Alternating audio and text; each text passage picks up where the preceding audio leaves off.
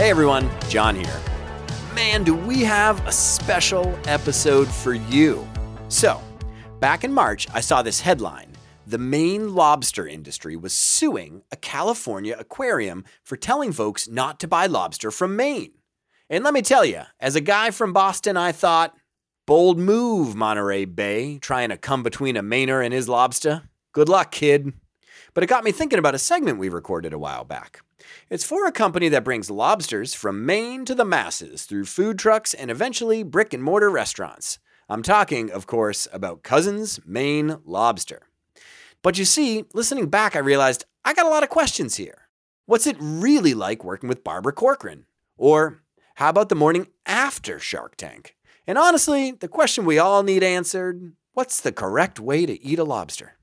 So I called up the founders, Jim Tselikis and Sabin Lomac, to learn more about their time in the tank and how they've grown the company into not only one of the biggest food trucks across the country, but one of the most successful Shark Tank businesses out there. So let's start with the pitch, learn about the business, and after, we'll talk to the co-founders and hear all about what came next. Spoiler, it involves almost burning down Barbara's house. Oh yeah, see you in the tank.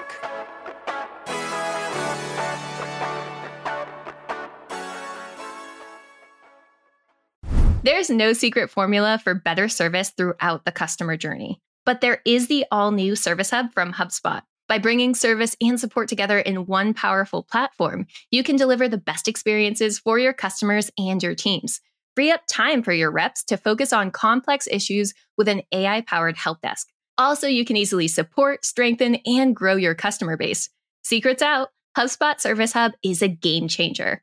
Visit HubSpot.com/service to do more for your customers today. Next up in the tank, we have Cousins Maine Lobster. So this is coming to us from Season 4, Episode 6, and it's Sabin Lomac and Jim Tselikis. And they are pitching a food truck that brings fresh Maine lobster experiences to the streets of LA. So it's very shore to door in less than 24 hours, which was a very fun slogan. Everything is shipped fresh from Maine to California, and they're asking for $55,000 for a 5% stake, which puts their food truck business at about a $1.1 million valuation. The money in this case is to add another truck to their franchise to help with demand, because at the point of the episode, they had just one lobster truck selling food to the LA streets. What are we thinking initially about Cousins Maine Lobster? No way. Those dudes, their whole pitch is like, I got a guy in Maine who can hook me up with some lobster that he got off the back of a boat. Except they're not even working. Like, they're like out tanning. Look at those guys. If they go back and the lobstermen see them, they're done for. They're getting cut off. They're going to be like, you're an LA boy now. Like, you don't get any lobster. They've got their lobster drug dealers on the side. I thought the same thing. I'm a little worried about the sustainability. I don't think they're putting in the Maine work ethic. It looks like they're spending more time at the beach. Yeah, I mean, I think for me, I thought it was interesting because they're addressing probably a white space in Los Angeles when you have a hyper-regional cuisine to an area. A lot of people are bi-coastal between, East Coast, West Coast, and there's probably a lot of nostalgia there for the lobster roll. So I thought that was really interesting. But I agree with John that their whole, how they get it and how they know how to get it just felt a little uneasy. I was like, so if your one supplier gets cut off, where do we go from there? Like, when I'm going to, a lobster bake, I want the host to say, I've got a guy who got me my lobster. Like, then I'm like, okay. I mean, I just don't trust that as a sustainable long-term business advantage. So I'd be pretty worried about that. Also, something about lobster rolls in LA just is not working for me. Like, yeah, do they eat butter? Do they do butter? Yeah, I don't think they eat butter or mayonnaise. Like, what are we talking about here? That's why I'll never live there. That's why I live in Austin, because we do butter, we do all the things. Also, butter, lobster, and mayonnaise do not go well in the heat. Isn't it pretty hot in LA? I'm a little worried about this whole thing. People waiting around the block to get their expiring butter-coated lobster roll. I don't know. This may be like a hot take. I always felt like lobster rolls were a little overrated. I was new to the East Coast, and see, I'm probably gonna get They just Jon is like, how dare you? Maybe because it's not like did you choose to move out of New England, or were you kicked out of New England? That's what I want to know. Yeah, they dragged me out. No, I said I didn't want to be in negative 10-degree weather again, waiting at the bus for my job, and so I said I'm gonna go back to Austin and literally roast every summer. No, so you're not investing, Leslie. No. Well, okay. Personal opinions aside, I actually do think food trucks in general are just, I think, such a great idea to kind of test a market, see if it works, then expand. Because just like the overhead for opening a restaurant, staffing, all those things is just so high. So I love the idea of food trucks. I think they're awesome. So I would personally be in, despite it not being probably my favorite cuisine. I don't know why they need the Sharks' money. Actually. So it sounds like they just want to buy one more food truck. Yeah. $65,000 or something. They definitely could get a credit line at a bank to do that. And that would be way more favorable to them than actually taking equity from a shark. And it's like, the thing I'm trying to figure out is normally you want the sharks to help you with like mass distribution, mass marketing, like expertise in production. Like I get that, like access to expertise and publicity. Like, I don't know. It seems like they just want to buy another truck and sell more lobster. Like they're nowhere close to being able to like really scale this thing up. And I don't know if their supply chain would even like, how many lobsters can their guy get? That's the best line. They have an in. They're locked into a wholesale price, Jon. Yeah, for like lobster for one truck for 2 months. And like probably in the high season of lobster. Like it's going to be winter soon. There's a lot I'm worried about here. Envisioning the wildest catch for his guys, his lobster guys. And like, what happens? What happens if he can't get it? Now we know what happens at the end of one show and how it curtails into another. But I thought that was interesting because definitely like LA, probably center of the food truck craze, but a lot of people were finding them on social media and Twitter. I mean, definitely like when I think about the era that was happening, that was kind of the first time that we really started to see social media like dictate products, dictate the success of businesses. I mean, right, you're standing in line for so long waiting for your lobster roll. Like you got to tweet about it. You got to put it. I don't even think Instagram stories may have been around. Fact check me on that. So. But I think that's definitely an area that they are succeeding in now. Well, what did they say? They had 150K of sales in 2 months? In their first 2 months of opening. Okay, so their run rate revenue though it's like 900,000, like so it's like not that far off from a $1 million valuation. The question is just like, and I think Mark asked this, like, okay, what about seasonality, like yada yada yada. So I do have some questions about that. I also have some real questions about why they're not running the trucks. It seems very strange that they hired a general manager. Like I don't know what they actually do. So I think we only got insight into what Sabin does, which was he was a very successful realtor, right? And I think we got his backstory where it's like he came to LA, tried the acting shtick, it didn't work out, got into real estate investing. So that's where I feel like this narrative of like, oh, it's like a family business run by me and my cousins starts to fall apart, right? Because as they start to dig on like, okay, how'd you raise your capital? Oh, you're in real estate. Okay. Yeah. Who runs your trucks? Oh, you have a general manager. It's not you and your cousin, even though you're the face of it. I feel like that narrative like very sharply started to take a decline.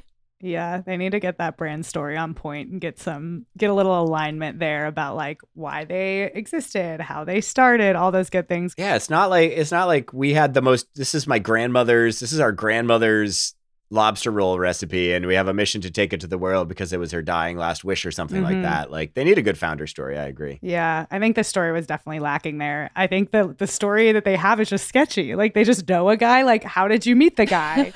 Where did you find Who is the guy? Who is the guy? Is it your cousin? And I think it was Damon that brought up too. I didn't know that Damon said that he was like actually a commercial fisherman for a year, which I feel like came out of left field. I was like, I need that origin story. Like how did that happen? But he even mentioned that like as someone that's been in that business, you know, that type of exclusivity still doesn't warrant this kind of valuation. So I was like, ooh, so we've got concrete evidence that something quite literally is fishy right here. I'm really curious to kind of see where they are now. I could only make my own guesses. We can definitely get into that. So after some back and forth, Barbara closes the deal with a $55,000 for 15% stake in their company. And that's what the two cousins accept. So it's been over a decade, right, since this pitch aired on TV. And now the Cousins Maine Lobster, I don't know if their social media strategy spoiled this, but they are a very successful company. So they have over 36 food trucks nationwide and 7 brick and mortar locations. So full on restaurants. They're bi-coastal, which means that they are everywhere from Maine and Massachusetts all the way out to California and Nevada. The business is currently doing $54 million in annual sales. That's and a lot has of lobster total rolls. Lot of lobster. And has so much lobster. And has 38 total franchises. So for all the sharks who couldn't take the heat with this pitch, you can stick that in your pot and boil it. Well, I guess I was wrong about that one. Go Cousins. I'm happy for them. I'm even more concerned and curious about the guy because they now ship lobster. They've got 35 locations. How is the guy keeping up? Yeah. All right. What did I say? One of the best? So let's get right to it. Here's my conversation with founders Jim and Sabin. In it, I learned why Shark Tank is really just the start of some wild MBA program, how Barbara rolls up to dinner straight out of Keanu Reeves' dreams, and of course, you know what I asked about. Who's this guy they know in Maine? Maybe you guys could start. Could you give a quick introduction to who each of you are? Yeah, I'm Sabin Lomac. I'm the older, smarter cousin. Is that it? That's the intro? Boy, he sounds brilliant. He sounds brilliant, folks. Holy smokes. I'm Jim Tselikis. I am one of the co-founders as well. I actually had the idea of Cousins Maine Lobster in 2011. Since then, Sabin's been riding my coattails. And here we are 10 years later. Just had our 10-year anniversary this past summer. So excited to be here. Amazing. And are you guys based in Los Angeles? Is that right? I'm in Los Angeles. Jimmy's in Boston. But nice. Our headquarters is in Maine. Nice. Okay, great. So take us back 10 years ago, Cousins Maine Lobster. How did the idea come about? Yeah, well, it's a pretty good story. I'll try to condense it down as best possible. But, in short, I was living in Boston. Sabin was in LA. We grew up together in Maine and we were very, very close, our whole family, and of course, Sabin and myself. And so after college, I was living in Boston and I went out to see Sabin. And I actually went out to see an ex-girlfriend, truth be told. But I spent all my time with Sabin. 4 or 5 days in a row, and we went around the town. I'd never been to LA, and we ended up at a sushi joint on Sunset Boulevard one night. We just, one drink led to another. We had far more booze than we did sushi probably, but we started going down that kind of reminiscing and the nostalgia of growing up in Maine with our grandparents, uncles, aunts, all our cousins. And long story short, what we found was that inherently what was always part of these gatherings was lobster in one shape, form, or another. And so we said, man, this is just the best food in the world. And we were so privy to it, you didn't realize it growing up. So he said, another martini, please.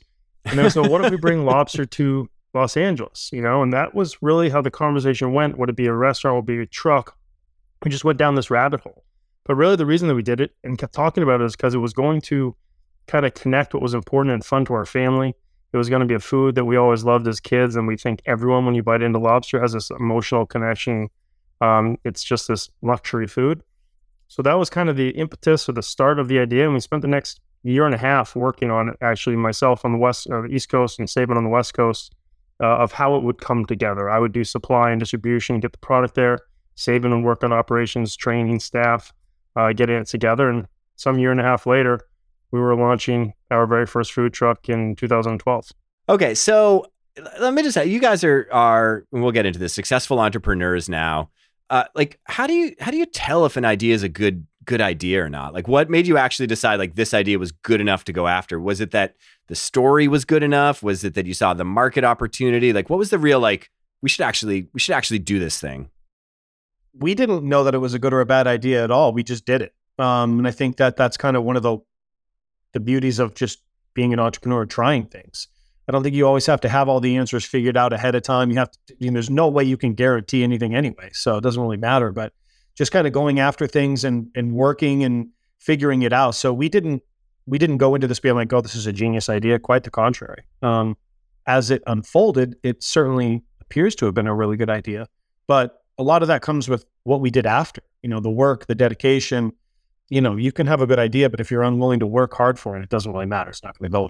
And did you have some sort of minimum viable product you rolled out? Did you experiment? How did you phase this thing in to test and learn how far you should go?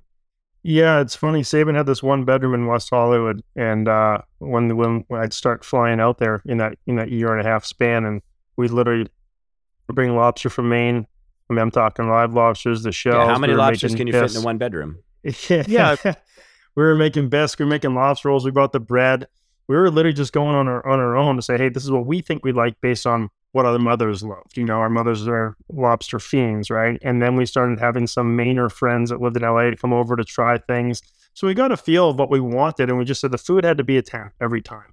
But to Sabin's point, in terms of what was going to come next, we didn't know. We were learning as we went. We thought we had an idea. It was a passion project, as we always say. I wasn't planning to move Los Angeles. Sabin and I weren't planning to quit our jobs.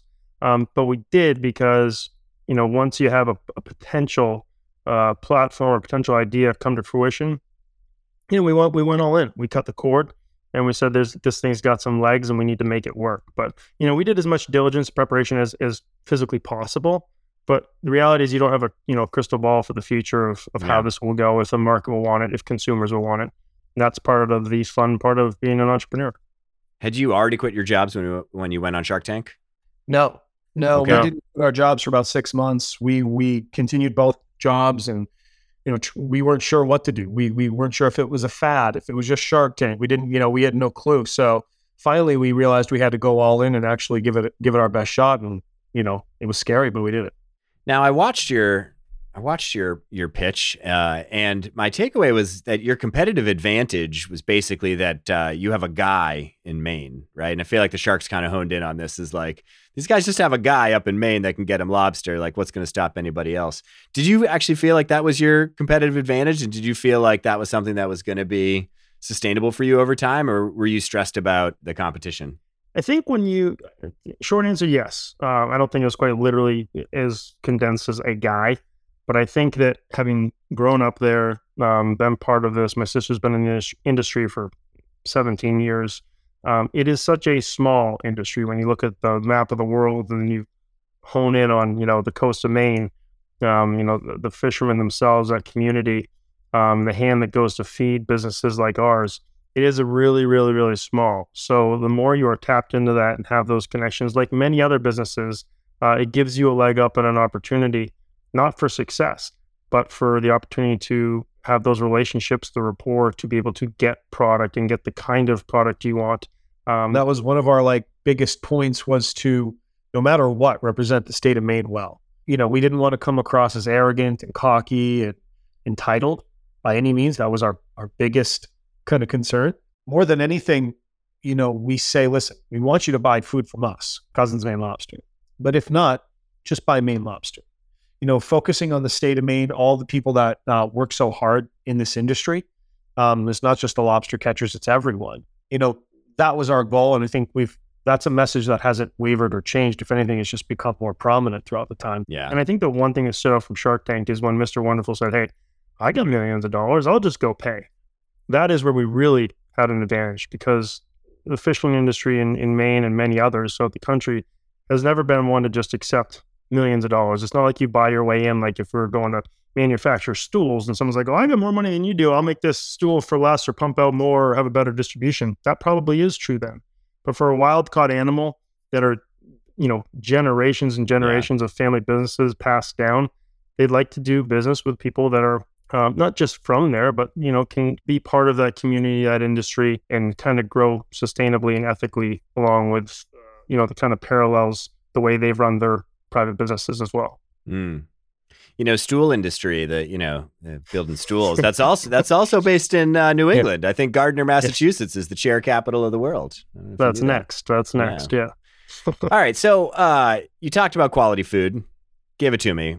Give me the optimal lobster roll. Yeah. I mean, for us, it's pretty simple. I mean, we put lobster in bread. So we don't have a secret recipe. We don't have a recipe that is proprietary. We just source the best quality lobster, the highest grade lobster from Maine. You know, the traditional New England style rolls. You can put a little mayonnaise on the base. You can put a little warm butter on it, and that's it. And it's really reminiscent of our childhood. It's reminiscent of the simplicity of what it should be. You know, if you go get the best steak in the world, you're not going to douse it with sauce and stuff. So it's really quite simple. And I think that that's what makes it special. Amazing. You know, when I thought lobster rolls and LA, the two didn't naturally like click to me. I was like, oh, I'm not sure that people in LA want to eat mayonnaise and butter. That's just not my impression of people in LA. We weren't either. You know, we're doing projections on hopefully selling 37 rolls a day and breaking, you know, so we, you know, when you ask what our expectations were, it was to hopefully just break even and run a good business. Yeah. That's awesome. All right, cool. So let's get to Shark Tank. Okay, so how do you get selected for Shark Tank? Like, how does that actually work? It's like all those other reality shows where you go out for open casting on these events throughout the country, you can pitch your idea and they call you back or they don't, and you kind of keep going down that funnel. But back then, you know, they were reaching out to probably 30 or 40 groups a year that they had come across, you know, read about, etc. The way that it worked for us is that our very first opening night, Sabin put out a tweet of ourselves and our grandfather in 1987 on the shore of a lobster shack in Maine and said, hey, we're opening our food truck tomorrow. We're called Cousins Maine Lobster. They saw that. One of their casting members came to the event unbeknownst to us. And that night when we got home, we had an email and a phone call from Shark Tank saying, hey, we have interest in your business. We'd love to, you know, eventually have you on the show if things go right. So over the next 2 months, we actually said no to the show twice. Really? Yeah, and not because of, certainly not ego. We did not have any real business history in terms of transactions and sales to make a projection on. But eventually an executive producer called us, who we're still very close to today, and said, if you guys don't do this, you'll be making the worst decision of your lives. So fast forward a couple months later, we were shooting in July of 2012. It aired in October of 2012. It's been an amazing but challenging ride ever since. Now, I heard you did an extreme preparatory practice to get ready for the show, to get ready for all the questions. You want to share with the listeners how you prepped? Yeah, I mean, we kind of took it back to like school days where we got these index cards and wrote questions. We watched about 50, 60 episodes of Shark Tank, kind of felt that there were a lot of patterns with what the sharks were asking, where Cuban would ask questions like this, you know, Damon would ask questions like that. And we created our own questions and we pretended to be that shark. So Jim would stand up and pretend to be Damon and I would answer it and vice versa. We did it over and over and over. We'd stand in the mirror and do it. We'd try to distract each other while the other one was in the mirror. As ridiculous as it could possibly get, you could imagine we were trying to do it. So when the show came and the day came and we were on, the lights were bright, it was pretty scary. Yeah. For the most part, we knew the answer to the questions that they were asking as it was coming out of their mouth. Not everyone, but for the most part. And again, you know, it's kind of our message when we talk to people about preparation. It's like, we aren't the smartest guys in the world, but we certainly like to think that we prepare well. Yeah, prepare well, work hard. Yeah, you know, so we, you know, that was really our secret. We were running, we would go on jogs to get our heart rate up and get scared and kind of freak each other out and do whatever we could do. You know, we represented ourselves and more importantly, state of Maine, I think, really well on the show. Yeah, you did it. I mean, you did a really great job. It was impressive. Do you know when you're going in, like number one, like what sharks will be there? Do you know, like if there'll be a guest shark? Do you know, like what the other company's pitching will be? Do they give you any of that info or you just like roll in? Yeah, we actually knew they, you know, at whatever point they called us and said, hey, we'll put you up in the hotel. You're going to be airing on Tuesday, for example, or shooting on Tuesday. We found out then, so maybe 48 hours beforehand, who the panel was going to be of sharks. To which, interesting note, Barbara was not on the panel at the time. And we had targeted her because of kind of research and preparation we had done with her working with food groups and kind of the feeling we got of her as a mentor and business partner. So, you know, we actually said, no, we're not going to show up tomorrow. And they said, well, no, that's not a thing. I said, no problem, no disrespect. We're just not going to come because, you know, we had our eyes set on Barbara. So they actually pushed us a day to when Barbara would be on the following day. And here we are, 10 years of business with Barbara by our side. That's awesome. I always hypothesize that people kind of know which shark they want. You can kind of tell when someone knows and doesn't know. What's the calculus there and how hard to go at a particular shark? I mean, I don't think you want to go too hard. I think they're all amazing. You know, so if you're fortunate enough to get a deal with any one of them, we know them all personally now, you're winning. So You can target someone, but at the end of the day, if you want to get a deal, you do a deal. Yeah, that's so great to hear. All right, so take me through after the show. So just like generally speaking, if you were summarizing it, next day, next week, next month, and next year in terms of like what happens post Shark Tank. Yeah, well, we did a little party in Maine. Actually, we decided to do the kind of the show in Maine with our closest friends and family and people from the lobster industry. That's cool. Rented a little room and tried to celebrate as best possible. You know, no one had seen it. Really, we hadn't even seen it. We just were the only guys who knew the outcome. So it was kind of cool to be part of that in our home state with our friends and family. So the next day, if you're asking, we're very hungover. Notice a trend here. Yeah, tragically hungover. You're drinking Maine style then. Yeah, we're drinking Maine style that night. But no, you go and celebrate, you have fun. You know, the next year, I look at it and say, if you look at the next 365 days, you know, Barbara says it really well. She's like, that is your MBA. After you go on Shark Tank and you air, it's like taking your master's because so much stuff comes at you. If there is anything you can think of a division of your business that you didn't even know about, be it shipping, logistics, trucks, UPS, you know, anything, the Grammys, the Emmys, the people that want food, and then of course the truck itself, where it's going, food, of course, we're in food. So every food vendor comes your way. It's just you know, barrage of these emails and phone calls. And that's where it really becomes about, hey, you got to focus on what your business is and how to make it work and what's going to make you the revenue and help you provide for yourselves and family someday. And that means you need to weed out all the other stuff. And that's where Barbara was very helpful in the beginning, you know, on helping to say, hey, focus on this, keep the other distractions away and from being distractions. So that was really your kind of first years of trying to grow your business. And if you look at the next, you know, whatever decade it's been, you know, we grew our corporate trucks. We used the platform. And when I say the platform, I mean Shark Tank. It gives you an opportunity. It doesn't guarantee success. You know, you wake up the next day or week or month. That's when the hard work starts. You have a target on your back. 9-10 million people have seen this. So we did everything we could to make it tick. We grew from 1 truck to eventually 4 corporate trucks in Los Angeles.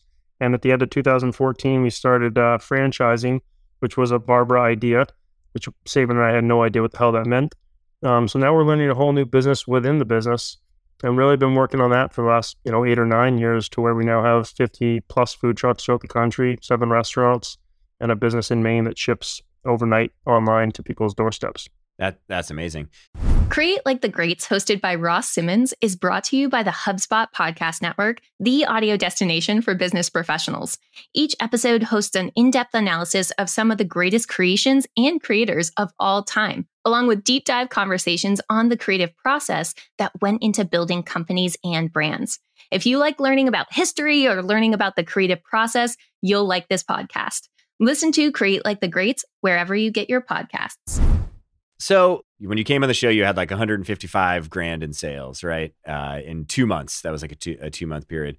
Like, where are you in terms of sales right now? We're above a $50 million company now at this point. Amazing. You know, annually. So it's been a little bit of growth with a lot of headaches. Cool. Biggest thing you'd change if you could go back in time?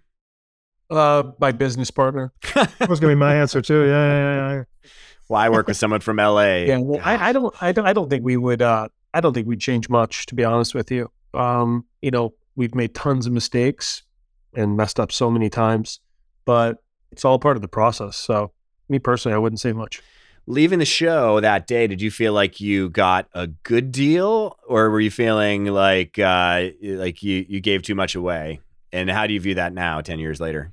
I mean, I left the show and I was like, you know, a basket case. I went home, I hid in bed and wouldn't celebrate at all. I was under the cover. What have we done? You know, and it wasn't because of the 15% or the 55,000. I just think there's so much nerves wondering, you know, giving away a part of something that seems so promising and not knowing what Barbara is going to do. Yeah. So that was my initial feeling. Jim was happy. In hindsight, it was the best decision we could have made. You know, I think Barbara has a great deal for 55,000 for 15%, but she's done a lot for us to grow the business. So it's not like one of those things. She's put the work into. Yeah, but we all have, you know, and so you can't look at it at the end and go, oh, well, she got a good deal or we did or whatever. We were all naive and brand new at the time. So was she. She was brand new, really in Shark Tank as well. Yeah. So Sabin, you went Brian Wilson style, and you went home and you climbed into your bed in your 1 bedroom, and you let all those lobster in the bedroom just kind of, it must have gotten pretty rough over time. Jim, what did you do after the show? Yeah, I focused on trying to get Sabin out of the apartment for probably 6 or 8 hours. I just wanted to go to Barney's Beanery, have a calzone and, a vodka soda or a beer. I'm not sure. He was a basket case, still is, 10 years later. No, the reality is that we're both a little bit different personalities, but it is, you walk out and you're like, holy smokes, I just gave away 15% of my company. And it isn't about the number. It was about 3 months into business, what's the trajectory of this thing like, and do we really need was to that do right? this? Was it a good deal? Again, you don't have a crystal ball. To Sabin's point, it's been as good and even better than we possibly could have dreamed.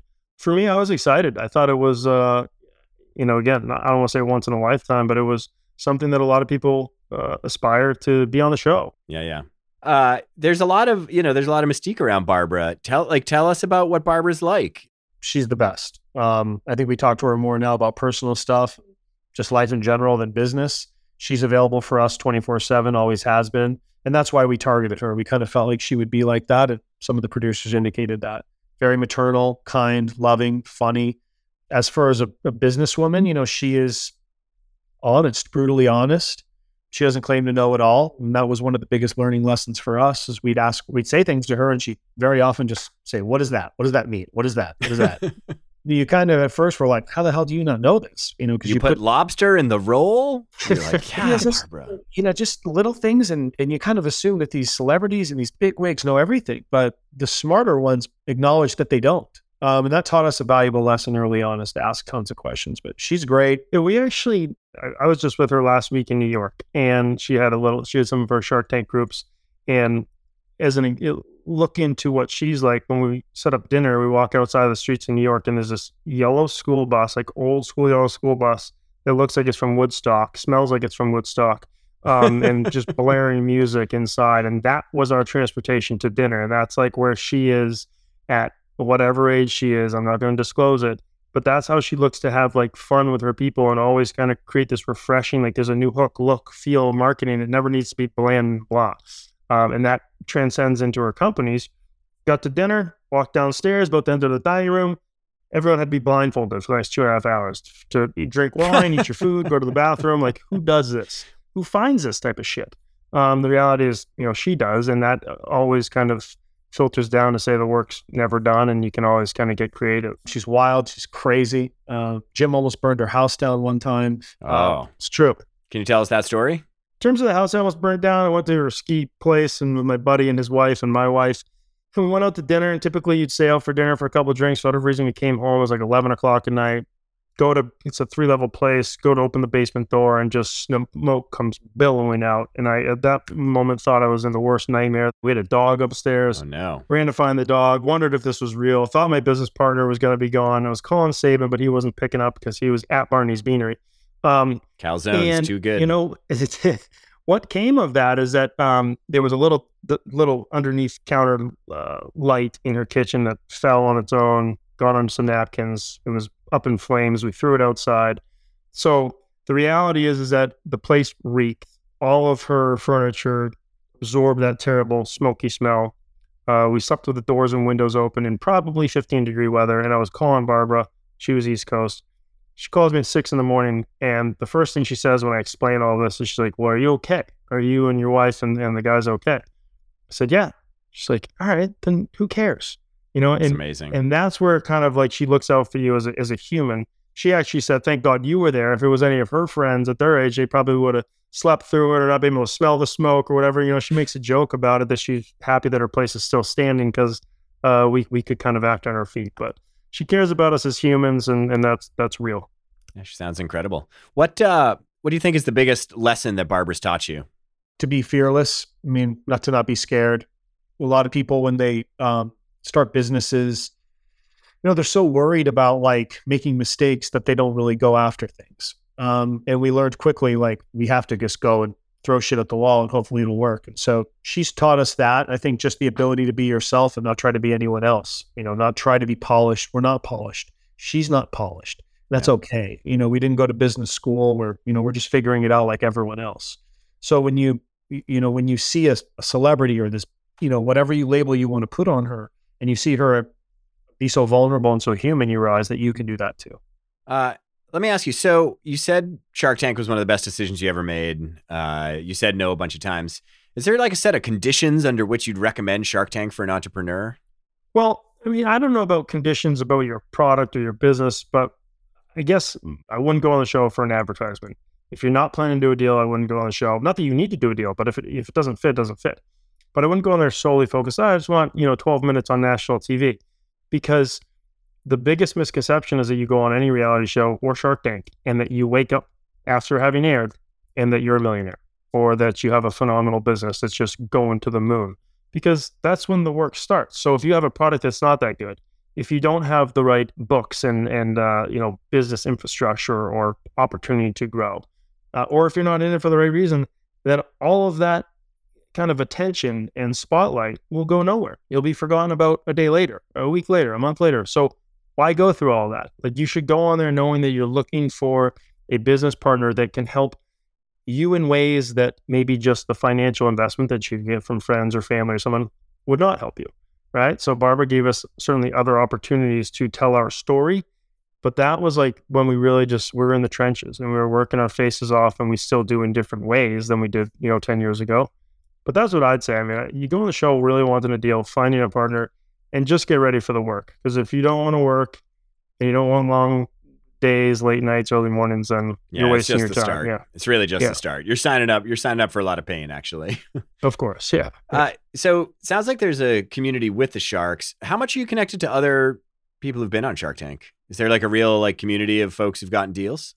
Yeah, I mean, there's tons of like different places where like whether it's Facebook groups, or there's tons of little groups throughout that have sprouted up. I mean, more so, I think we're just closer with Barbara's groups, but it's a really tight-knit community, I think. And, more than anything, I think people really just want to look out for each other and represent post-Shark Tank well.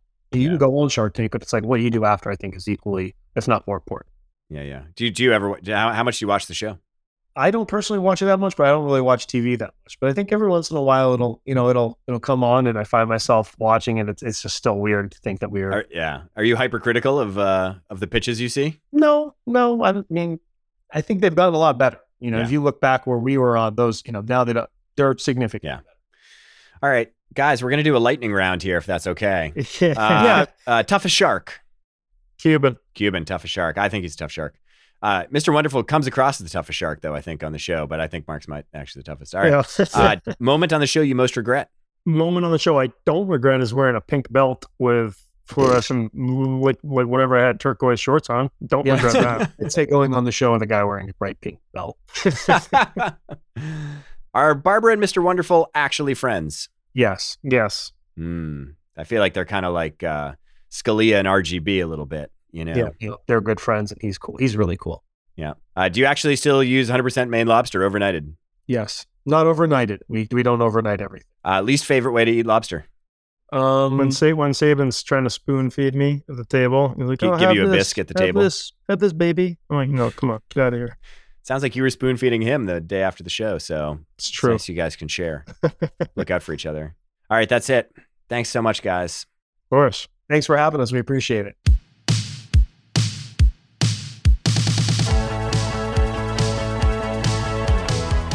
Today's episode was written and produced by my favorite producer, Matthew Brown. Additional support comes from Melanie Romero. Now, I'll give you a few minutes to finish up that lobster tail, but after you're done, do me a favor. Wash your hands. You think they're going to be fine, but let me tell you, they're going to smell. Okay, so with the fresh hands, fire up your favorite podcast player, follow or subscribe to the show. And if you've already done it, great, thank you. Now, tell your friends, tell your foes, tell your other favorite crustaceans, paws and claws welcome. All right, that's it for me. See you in the tank next week for another bite.